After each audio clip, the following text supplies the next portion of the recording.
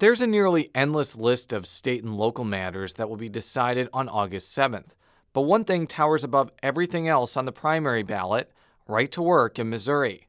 The 2017 law bars unions and employers from requiring workers to pay dues as a condition of employment.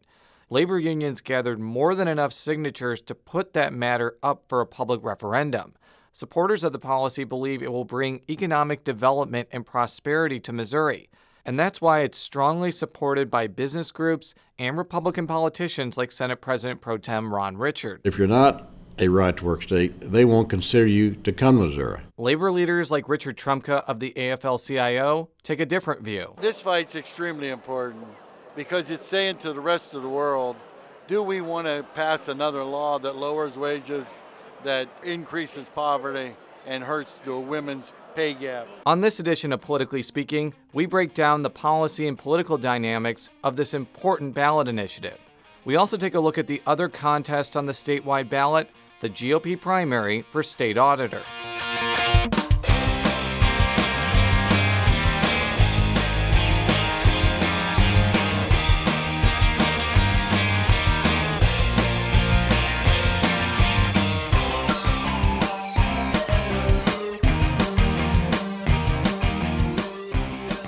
And welcome to Politically Speaking. I'm your host, Jason Rosenbaum, a reporter for St. Louis Public Radio. Joining me in studio today is colleague Joe Mannies. And I'm sure that there were lots of bits of information that happened in the U.S. Senate race and races for state representative and county executive that we could go into super specific detail on. But we're not. But we're not going to do that today because one of the reasons we're doing these Friday podcasts is to give more depth and analysis to the races that are going to be decided by you, the Missouri voter. On the and in this case, we're focusing primarily on the stuff that's going to be in the August 7th ballot. And the two races we're going to talk about today are the two statewide races that are going to be up for grabs besides the U.S. Senate.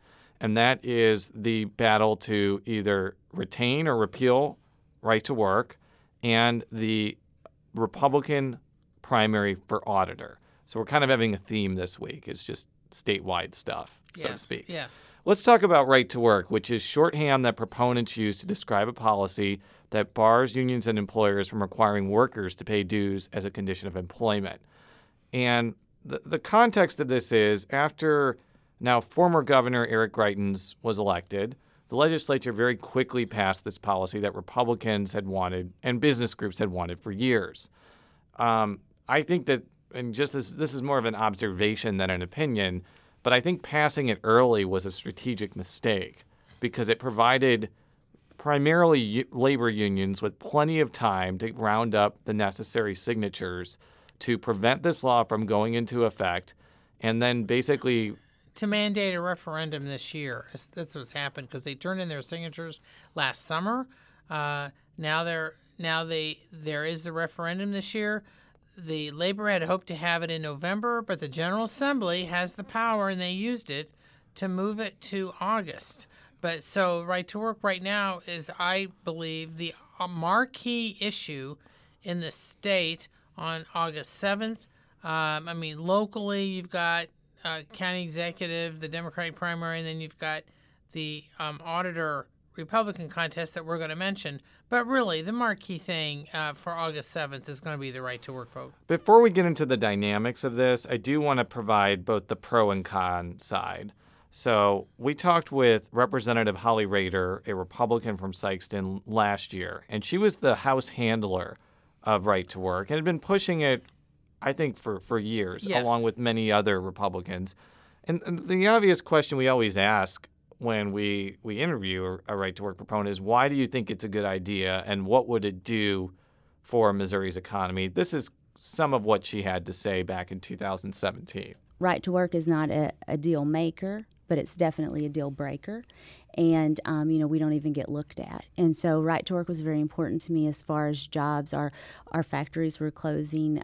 Charleston is in my district, and I went to school there for a little while as well. And my goodness, we need something.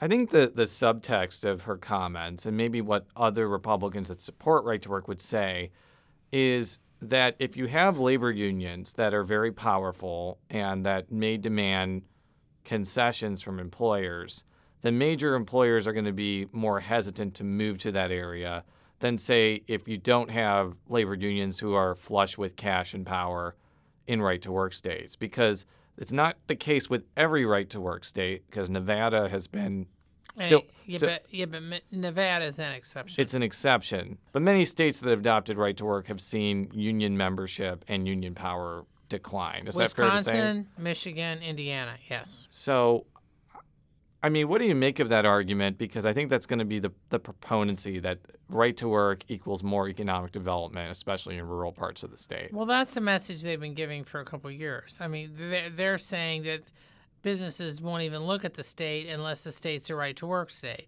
Now, the counterpart, as far as the labor unions are concerned, is that, well, what jobs you get pay a lot less, and that they claim that it's really right to work for less, and they point to a number of states that have adopted right to work where the average wage is lower.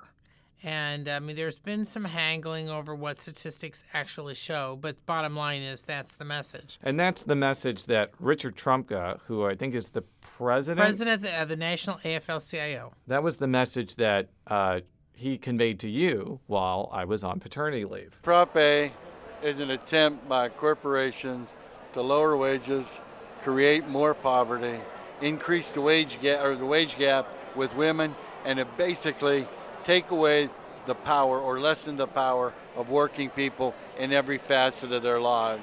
It's their attempt to have the playing field for their entire selves. It's not going to work. We're not going to let them lower wages. We're not going to let them create more poverty. We're not going to let them increase the wage gap with women. We're going to reduce that gap. This is kind of a linguistic thing that I noticed in that clip. The unions were responsible for getting this referendum on the ballot, which is known as Proposition A. But they are telling people to vote against it because voting against Prop A means that right to work is repealed. I think this was actually an issue when this went to court, and it provided a strange situation where Secretary of State Jay Ashcroft, who is a right-to-work supporter for all intents and purposes, was basically on the same side as the labor unions, which was not really expected among a lot of political observers. Do you think that the way this entire initiative is structured is clear enough for people to understand, or do you think it's a bit confusing the way it's laid out? Well, I think the argument in the court case, which is most of it was last year, was whether or not to require voters to make Prop A, we want to repeal this, so therefore you have to vote yes, or do it the way they're doing it, which is, do we want Missouri to be a right-to-work state? People say no. I mean, this is the argument. So the judge ruled in favor of Ashcroft and the unions, who claimed that since the law has been passed, that they had to make it, if it's a referendum on the law, you have to say, do you want this law or not? Right. So the phrasing is actually, in effect, mandated by the courts. So for people that are looking at this and wondering which way you need to vote, if you want to keep right to work in place, vote yes. If you don't want to keep right to work in place, vote no. That's kind of our public service announcement for the day. One thing that I asked some lawmakers who were heavily invested and experienced in the labor union was whether this initiative was, for all intents and purposes, a do-over. Because it was no secret that Greitens was in favor of right to work. There's anecdotal evidence that a lot of union members voted for him anyways. Not over 50%. Well, it wasn't because of right to work. It's because they saw him on TV shooting up stuff with his automatic weapons. I've heard percentages upwards of 30 or 40%. Yes. And it's hard for me to think of another parallel where somebody says, I'm going to do something that may affect your livelihood in a negative way, and those people vote for him anyways. I asked State Representative Doug Beck, a Democrat from Afton, about whether this was a do-over for that missed opportunity, and he's had this. It's not a referendum. It was not a one-issue election. You guys voted. Did you vote on the one issue? Was it all because it was right to work? You know what I mean? So there was all kinds of issues out there that people voted on, and whatever they were. But right to work was not the main issue. Majority of people don't even know what right to work is. Well, we explained what right to work is at the outset. But, I've seen a lot of newspaper articles featuring people that voted for Donald Trump, and they're just shocked about, this happened under Trump. And those people are ridiculed as rubes by many people. Do you think that union members that voted for Greitens, even though he was outwardly saying he was going to pass policies that would hurt unions, deserve a similar treatment? Well, I don't think they knew. I mean, Greitens was upfront that he was in favor of right to work, but it wasn't like he was on the stump starting his speeches with it. Second, there were really, really no serious debates between him and Democrat gubernatorial nominee Chris Koster. They did one debate in Southwest Missouri, but it wasn't generally televised. You'd look at it on the internet. There weren't any after that. I personally think that the main reason was because Koster was refusing to debate Greitens unless Greitens released his tax returns, which Koster had done. I think that ended up being a strategic misstep by Koster, because then he couldn't highlight differences such as this one, which was a key one, because the very thing you just said, Jason, you have 30 to 40% of labor, rank and file, voting for Republicans. Now, I personally think in the case of Trump, the percentage was probably higher. It was probably close to 50. At least in Missouri. Because 30 to 40 is kind of the general rule of thumb anymore for the rank of file voting for Republicans. So I think it was even higher for Trump. They'll never know for sure. Well, we don't know for sure. But in any case, that's a bit retrospective. When we're looking at this particular campaign and you look at the campaign finance for the pro-right to work side, I think there is some activity, but not nearly as much money that's going into the anti-right to work side. There is an unprecedented amount of money. Maybe not unprecedented. I mean, the stem cell thing in 2006 had $28 million by one person, but a lot of money is going in to defeat right to work in Missouri. I mean, in the stem cell debate, which is in 2006, there was all the big money in favor of protecting stem cell research. But on the other side, you had a very passionate grassroots effort at Catholic Church and others who were very behind trying to block the amendment. Now, in this case, so far, on the surface, you're not seeing hardly any campaign at all in favor of Prop A. Now, that may change because we're, July 11th. We're less than a month out, but often in these things, they wait till the last 2 or 3 weeks, so that could change. But I have a theory. I'm going to just spout it out now. My theory is that for various strategic reasons, the right to work supporters as a bloc, that many of them aren't going to do that much. They're going to let labor spend all that money in order and do this big get out the vote effort to knock out the initiative. Knock out right to work, vote against Prop A, knock out right to work. The business people will come back early next year. They'll get the General Assembly to pass it again. And they are also, I think, assuming that if labor spends all this money, that then there will be less money in November to help U.S. Senator Claire McCaskill and other Democrats that labor is supporting. That's a very good theory, Joe, and it's actually something that I posed to Mark Dalton, who's with the Carpenters Union. He's, I think, the political director, back in March. And he had this observation. It was kind of a hypothetical about, what do you think then Lieutenant Governor Parson, how do you think his posture would be toward organized labor? And he had this to say. I think if Greitens is in there next year, he will still push for right to work, even if it's defeated on the ballot this year. I think Parson may be more level-headed, saying the people spoke, so let's deal with other issues. So I don't think having a governor with all these issues in there is beneficial for labor. Obviously, a lot will depend on what the percentage is. But let's say right to work is voted down by a 70-30 margin, which I'm not saying is going to happen, but given the amount of money that's on the anti side versus the pro side now, not out of the question. Do you think that might give Governor Parson a bit of pause before trying to put right to work back in place, especially when the legislature passed other union restrictions this year that are not on the ballot, like restricting automatic deduction of union dues for public unions and also winnowing down the prevailing wage? Yeah, frankly, I wouldn't be surprised if the vote is pretty heavy, knocking out the right to work law. I could see Parsons strategically figuring he's just going to let it sit for a year, come back in 2020, which will be an election year. If, let's say, Trump's popularity is back on the rise, they figure they can get this through and that labor won't have the money or the wherewithal or the support to put something together in time for the 2020 election. So I could very well see Parson, who's a smart man, figuring something like that out, thinking, I'll just let it lie. Now, the main thing Republicans wanted to do was to keep this off the November ballot, and they did, because their thought was that if you get all the labor unions to turn out in August, maybe their members won't be quite so fired up in November. Now, labor claims they will be. You have others that say, no, it'll be a one-time deal and that the Republican strategy will work.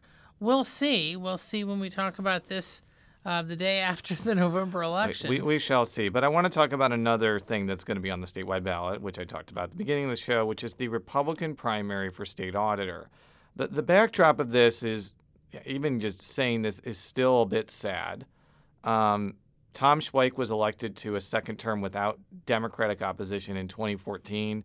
He committed suicide in February 2015, and former Governor Jay Nixon appointed Democrat Nicole Galloway to fill out the rest of his term.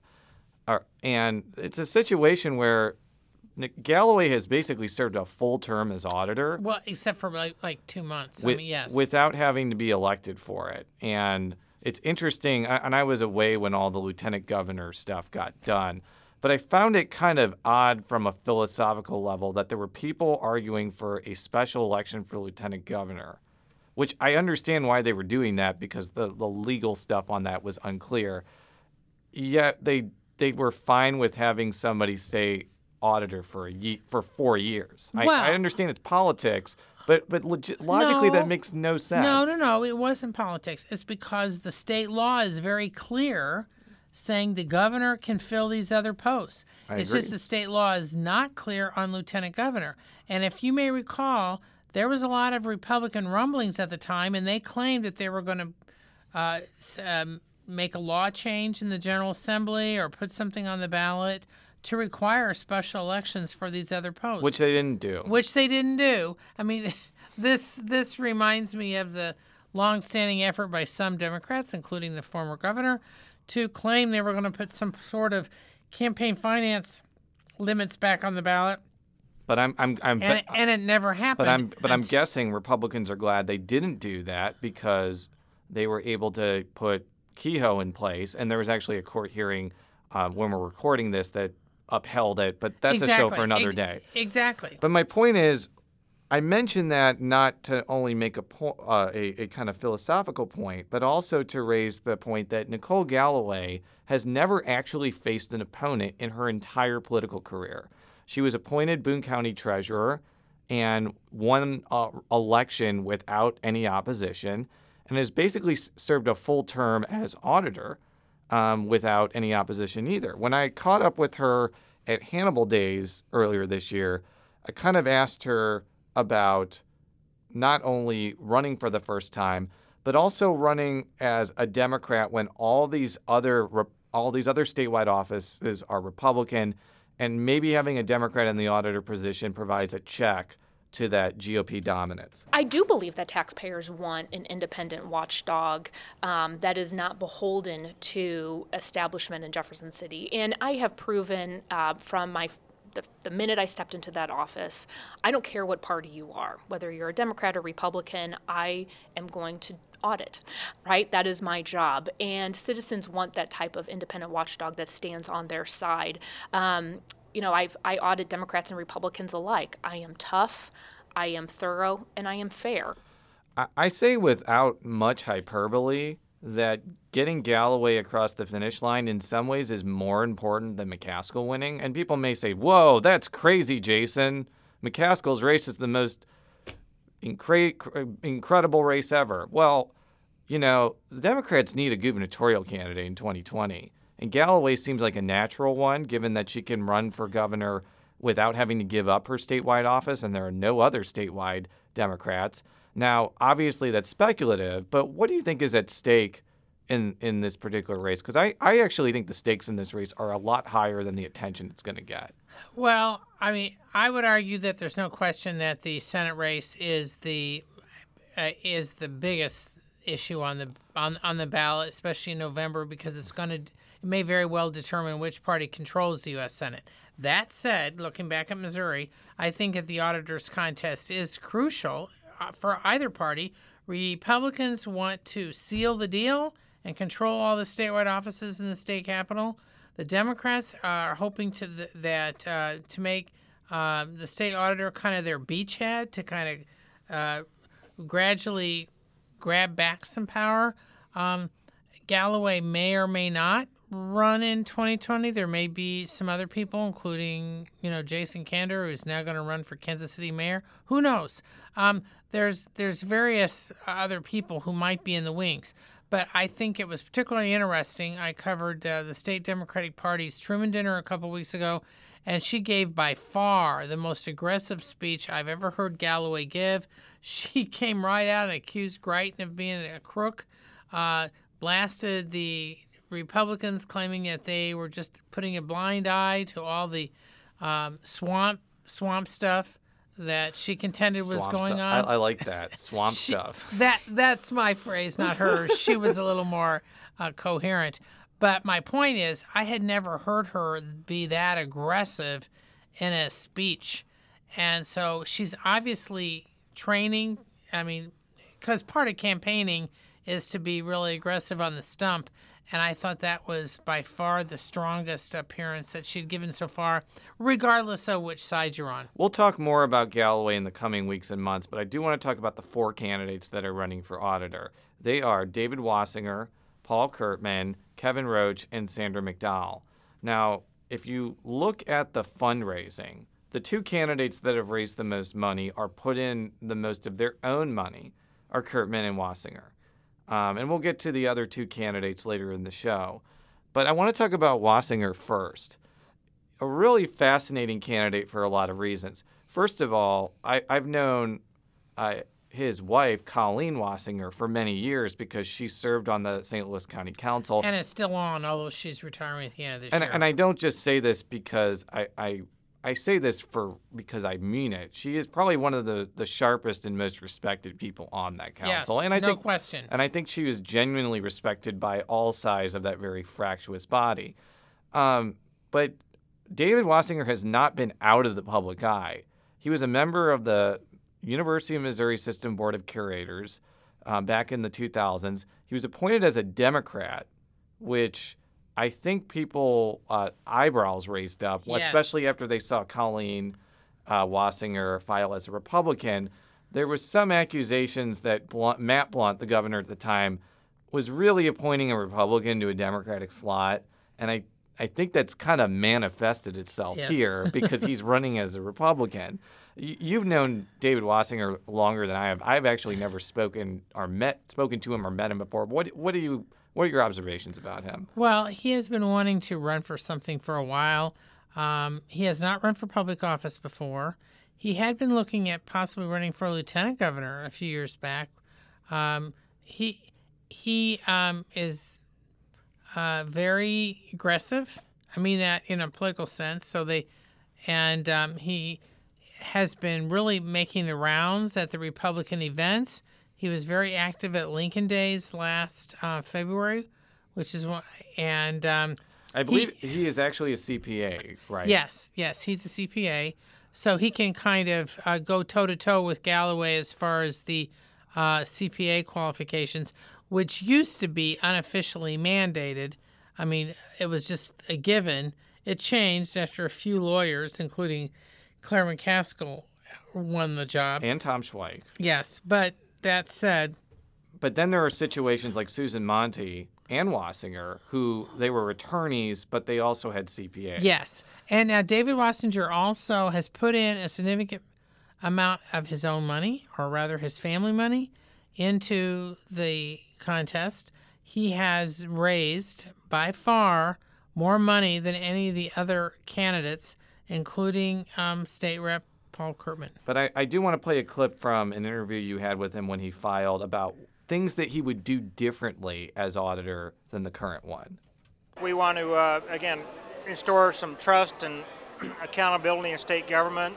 We want to look at the city of St. Louis. We think a Republican would be better served to perform an audit in the city of St. Louis.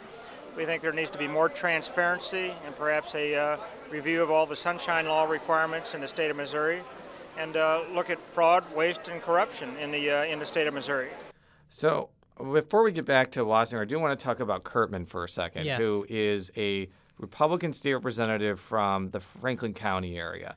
And his entry into Missouri politics, we've talked about it before because we've had him on the show twice, is really fascinating. He ran against Michael Frame in 2010, and Frame is probably one of the better campaigners in the St. Louis area, one in that Republican Tea Party wave year. Yeah, even though Frame's a Democrat. Frame's a Democrat, and Frame eventually was elected back to the Missouri House in another district and then lost. And he has kind of had a reputation in the past 8 years for several things. One, he's cultivated a very loyal grassroots following among a lot of different segments of the Republican Party. Especially the social conservatives. Social conservatives as well as libertarian-minded conservatives who support like Rand Paul or Ron Paul. Yes.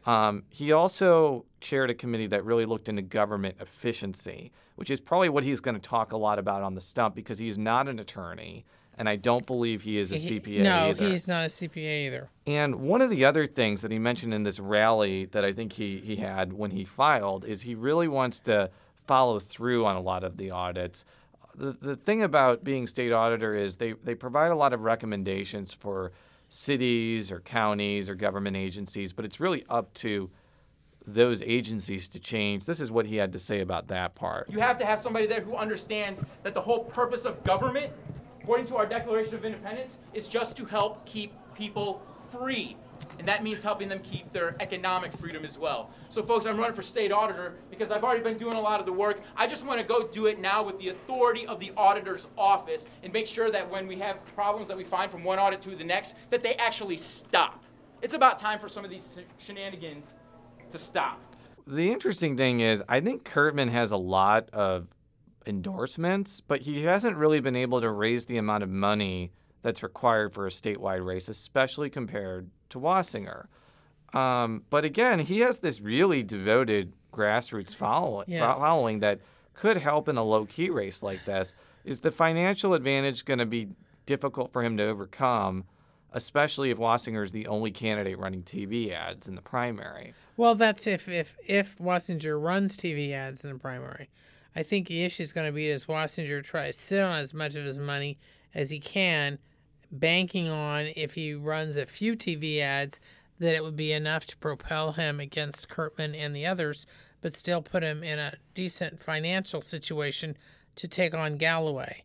Or the campaign finance reports, which will be coming out Monday, will, I think, show the conclusive picture of whether or not Curtman's been able to collect enough money to do a final blitz in the last couple of weeks, which is not unusual for some of these down ballot races, or if Wassinger ends up having the airways to himself. The other two candidates are Sandra McDowell, who is from Springfield, Missouri. She took part in a candidate forum in St. Louis County earlier this week. This is kind of what she had to say about her qualifications and about what she would change in the auditor's office. What I plan to have my auditors and investigators do is take these audits as if we were going to litigation. So we're going to make sure that everything that we bring in during an audit or investigation is ironclad, that it's going to get past any kind of hearsay objections, any kind of relevance objections, any foundation issues. Things that you look for when you're an attorney and you're going to take a case that possibly could go to litigation because we might find fraud, we might find some wrongdoing there. The other candidate is St. Louis County native Kevin Roach. He had this to say about what he would bring to the auditor's office if he were elected. One thing to change is that the state auditor's office is required by law to be audited itself every 2 years. It hasn't happened in 3. So one of the first things I'm going to do is bring in a tough, independent auditor to go through that office. Because you've got 115 people working there, spending $8 million a year. So, and they're producing less than 100 audits per year. So we've got a hard question to answer, which is what is going on in that office? I think that whoever wins this Republican primary and runs against Galloway, the consensus is that however Claire McCaskill does in her race is going to have a massive impact on how Galloway fares. In 2006, for example, when McCaskill won, Susan Montee won her race pretty solidly. It was also a terrible Republican year. 2010, when Roy Blunt beat Robin Carnahan by a lot, Susan Montee actually for the U.S. Senate. Susan Montee actually lost re-election to Tom Schweik. Right. So there is that precedent. Do you foresee a scenario where Claire McCaskill wins and Nicole Galloway loses, or McCaskill loses and Nicole Galloway wins, or is it going to be one or the other? I'm assuming it's going to be one or the other. Either they both lose or they both win, but it would depend. Let's say McCaskill has we're just tactically here. Suppose it's a narrow win or a narrow loss in the Senate race.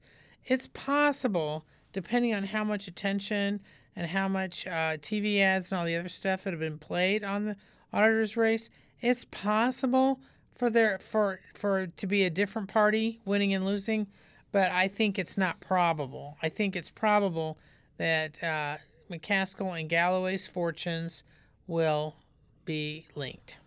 That's it for this week's show. For all of our stories, stlpublicradio.org, we're going to have longer pieces and radio stories on Right to Work and the auditor's primary in the coming weeks and months. But we wanted to lay those races out with a bit more detail this week. Next week, we'll talk about the week's news as well as deal with some of the other races that are going to be on the ballot. Jay Rosenbaum is where you can find me on Twitter. You can find Joe on Twitter at Jay Mannies. That's Jmannies. Until next week, so long.